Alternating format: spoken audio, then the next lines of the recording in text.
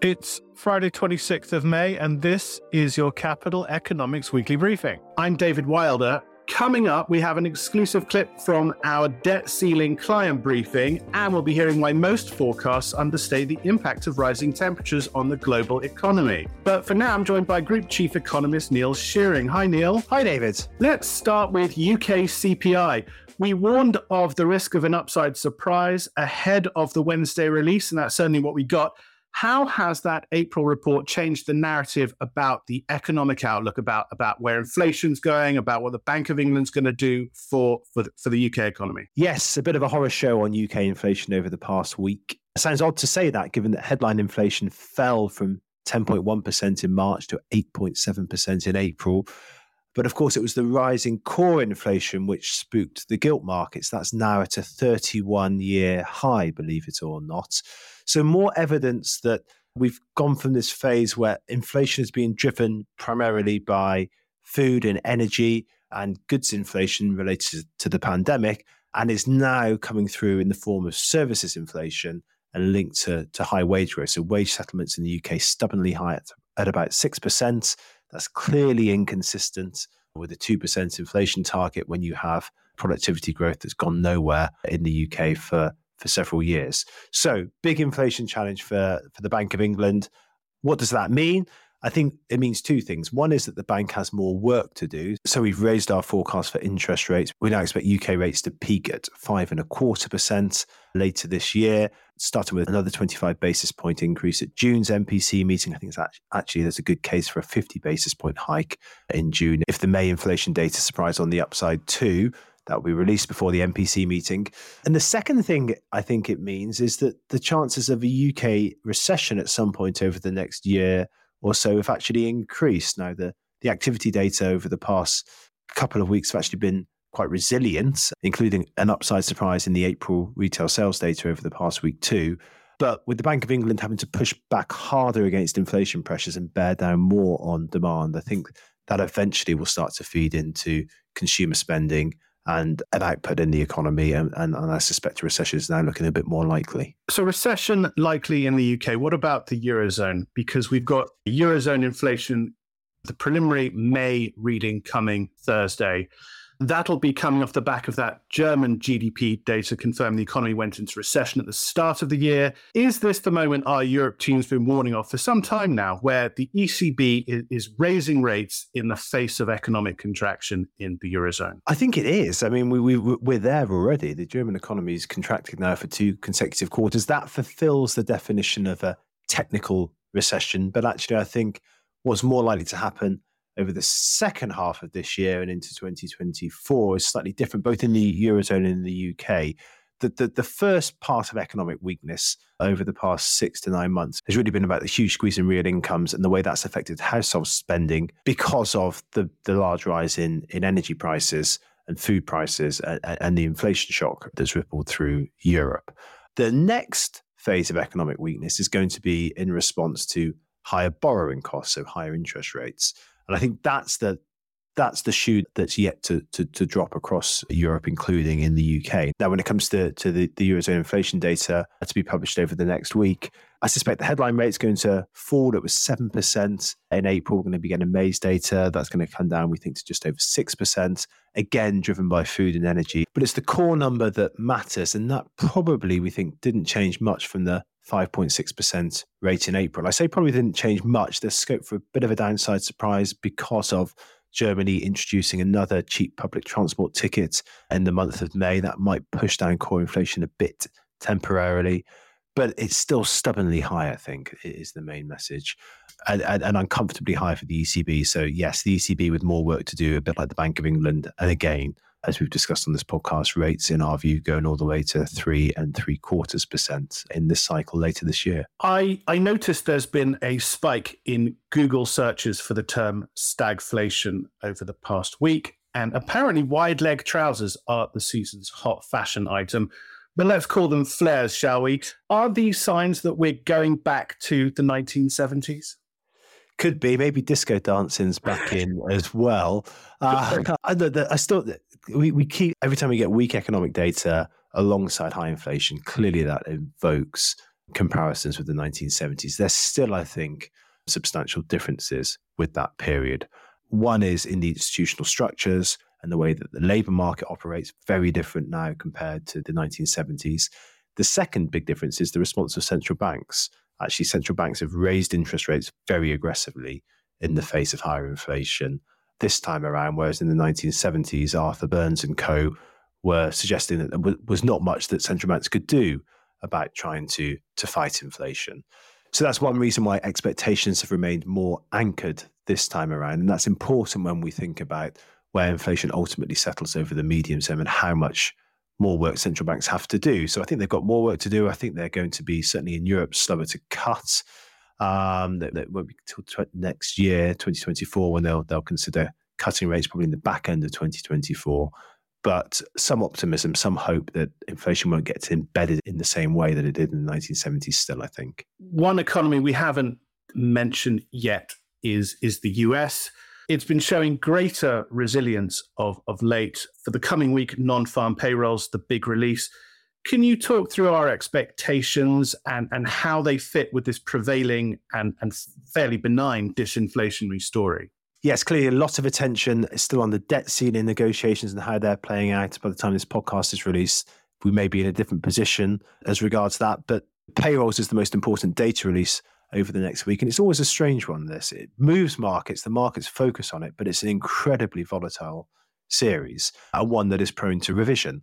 So last month in April, we had a surprisingly strong number, 253,000 jobs added in the month, which bucked the downward trend. But if you look at the 3-month average, the trend down is pretty clear. We've gone for a 200,000 increase in payrolls in May. But the most important thing to keep an eye on, I think, is what's happening to average hourly earnings. Now, this isn't the best measure of wage growth in the economy. We prefer the ECI index, but average hourly earnings has been trending down. And if you look at the private quit rate, which is, in our view, the best measure of labour market slack in the US, that's consistent with another slowdown in average hourly earnings rate. It's probably 4.2% year on year in May.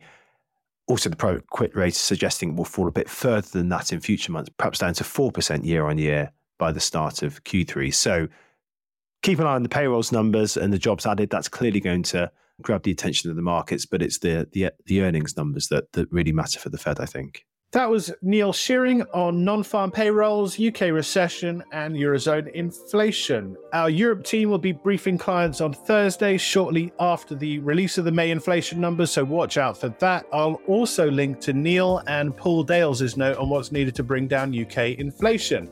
Coming up, global warming and the global economy. But first, as Neil mentioned, another big market risk event for the coming week is what's happening with the US debt ceiling. Reports say Republicans and Democrats are nearing a deal, and our expectation is that one will be agreed, but nothing's guaranteed until the deal gets done. I'll post our latest analysis on what's happening with the debt ceiling in the show notes. But to understand what's at stake, here's an exclusive clip from a client briefing we held a few weeks ago that walks through what could happen if the unthinkable became reality and the US actually defaulted. Discussion was led by Paul Ashworth, our chief US economist, who's talking in this clip, with Jonas Golterman, our deputy chief markets economist, and deputy chief US economist Andrew Hunter. You'll have to forgive some occasional shonky sound in this clip, which begins with Jonas explaining how markets could take the news of a default. There's really no way to know what would happen, except that it would probably be quite bad. I think you can sort of divide it into two kinds of effects, right? One is the sort of plumbing issue that you would have immediately with people expecting money and not receiving it, and then the people they owe money to not receiving it, and the whole chain sort of playing out in the first instance across the money market, but potentially sort of affecting the wider economy and turning into a macroeconomic downturn. But I think in terms of what the market reaction would be, if we're getting really close to that date, it would be, equities down, treasury yields, ironically, would probably go down as well, because, the fear is that this will trigger the recession that everyone's talking about, everyone's worrying about.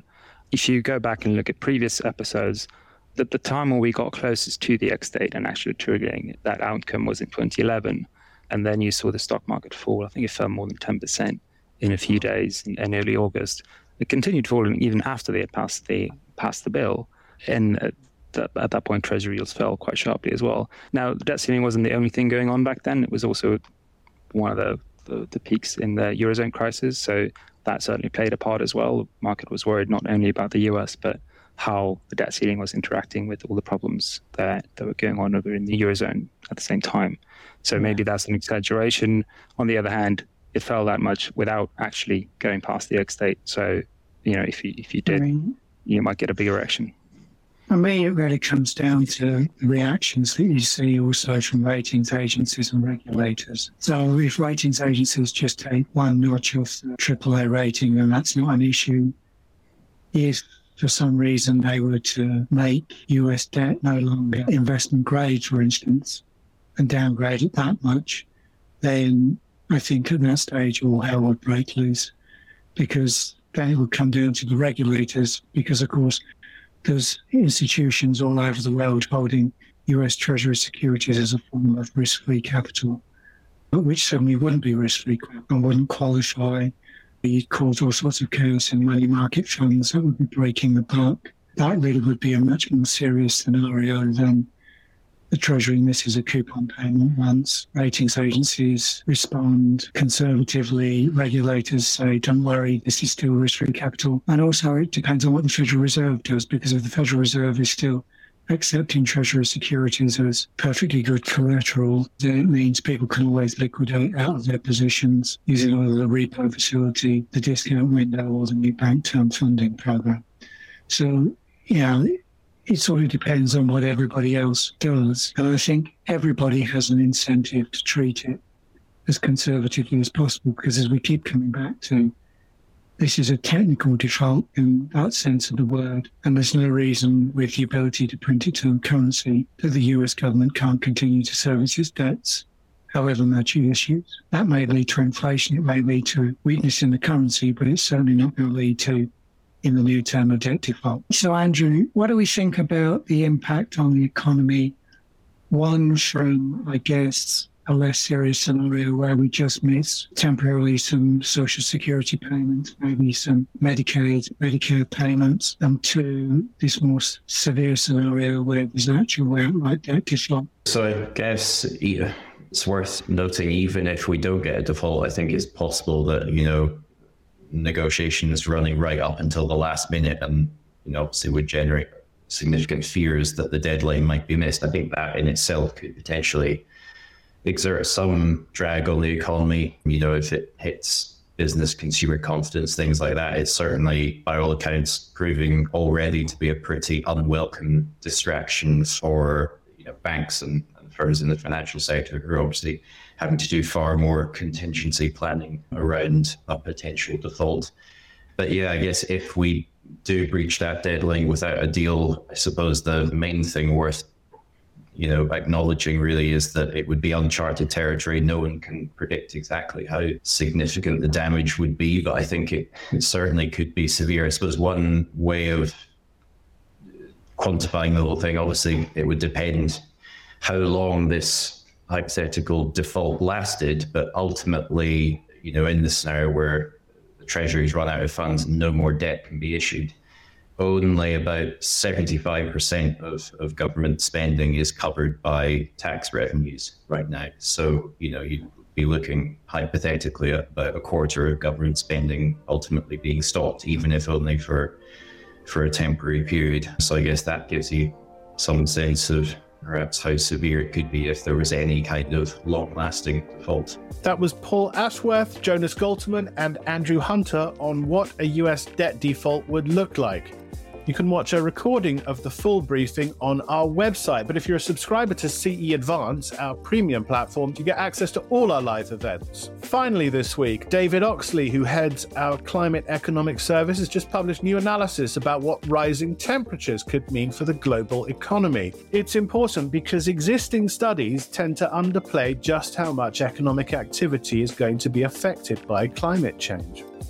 I spoke to David about the work earlier in the week, and I started by asking what's in store for the global economy if temperatures rise more than expected.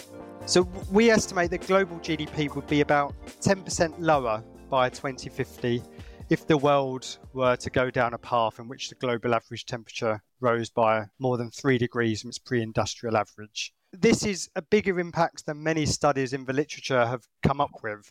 However, it's worth noting that it is still consistent with global GDP nearly doubling in size between now and the middle of the century. This is largely because developed economies would be affected the least by this degree of warming. And even in the places where a warmer world would have a much bigger impact on GDP, particularly in South Asia, Southeast Asia, Indonesia, Malaysia, the physical effects of climate change on economic activity would really manifest themselves as a headwind to catch up growth in these countries rather than something that puts economic development in reverse. 10% sounds like quite a significant hit. Doesn't that imply climate change is going to cause a fair amount of damage to the global economy? So yeah, the level would be 10% lower, but baseline view is that global GDP will more than double over that period. So everything's relative. And that's one of the big things you have to take into account when you look at economic impact studies. I think it's careful to bear in mind what this exercise can tell us. GDP is arguably not a very good measure for capturing all of the impacts of climate change.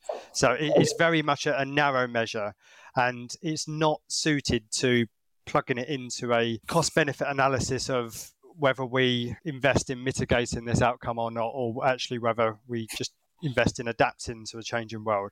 Can you talk through how something like this gets estimated? What's wrong with the current studies?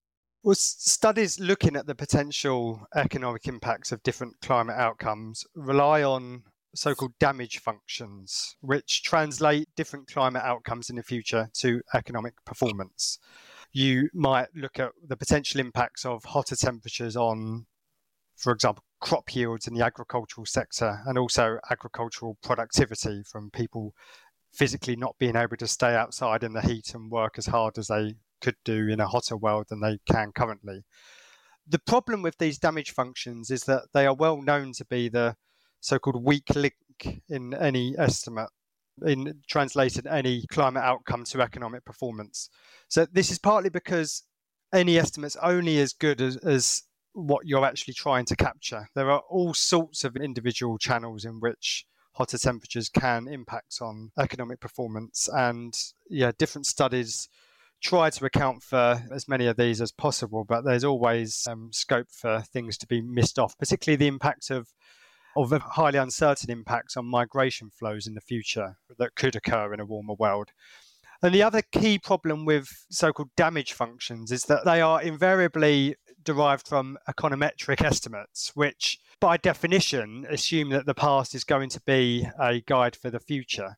This might be the case in which if the temperature was going to increase slightly over what we've seen in the past, but there is lots of potential for tipping points and non-linearities in the relationship between climate variables and economic variables. So just assuming that the past is going to be a guide for the future is arguably pretty questionable, and it throws a huge amount of uncertainty into the mix. Okay, so let's drill down a bit from the global view, because your report makes clear that country level impacts are going to be far more pronounced than anything on a global basis. I know you've touched on some of those, but can you talk through the country level impacts that really stood out to you while you were doing this analysis? Yes, as you say, the global picture masks significant variation at a country level. In keeping with a lot of the findings of most studies out there, one key thing that stands out is that developed economies are least likely to be affected by rising temperatures. This is partly due to compositional factors, in that the industries and sectors that are most likely to be negatively impacted by higher temperatures, agriculture, tourism, are typically smaller parts of economies in the developed world than they are in the emerging world. So the numbers we've produced typically have GDP falling by less than 5% by the middle of this century relative to our baseline in the developed world, in a situation in which the world warms by more than 3 degrees from its pre-industrial average. The flip side of this is that in general, we see much bigger impacts in emerging market economies. So when you run the numbers, the biggest downside risks for activity from a warming world tend to be in Southeast Asia, so Malaysia, Thailand, Indonesia, could all plausibly see GDP 25, 30% lower than our baseline by the middle of the century if the world was going to warm up. In India's another economy that really stands out, with GDP estimated to be around about 20% lower than it otherwise would be if the world was likely to warm up. Our long-run economic outlook published earlier this year has new rankings of where we see the world economies between now and by 2050. It might help just to talk through how those rankings will change as a result of a higher than expected rise in global temperatures. Yes, well, the key point is that if we focus on the top 10 largest economies in 2050 in our baseline scenario and what we think would happen in a warmer scenario, the same 10 countries make up the list in both cases. However, the rankings do change slightly. As I mentioned, Indonesia is probably the country that stands out the most. Indonesia would still be expected to rise into the ranks of the top 10 largest economies by 2050 from number 16 at present. However, in a situation in which the world warmed up, we'd think it would top out at the 8th largest economy, slightly below France, as opposed to our baseline view in which it overtakes France, Japan and the UK to become the 5th largest economy by 2050. India is another country whose GDP could be significantly affected in a warmer world. This wouldn't change our view that it would still rise into the 3rd largest economy in the world. However, its lead over 4th place Germany would be cut. So instead of being around 4 times larger than the German economy by 2050, it would be around about 3 times larger. So wouldn't change the ranking, but overall the size of the economy would be considerably smaller. So this threat of a higher than expected rise in temperatures, developed markets less affected certainly than economies in the emerging world. But for economies in the emerging world, this isn't going to reverse their development process so much as weigh on it, drag on their potential. Yes, exactly. We still think there is significant potential for catch-up growth in many of these economies, but this will be somewhat harder in a warmer world, which reflects the fact that GDP won't be able to grow. The catch-up process won't be as rapid as we expect in our baseline. That was David Oxley on the economic impact of a bigger than expected rise in temperatures. That's it for this week. Look out for our coverage of inflation, climate, and the debt ceiling on our website, capitaleconomics.com. And for complete access, including powerful data and charting tools and those invites to all our live events, do check out CE Advance, our premium platform. Don't forget to subscribe to this podcast via Spotify, Apple, or wherever you listen. But until next time, goodbye.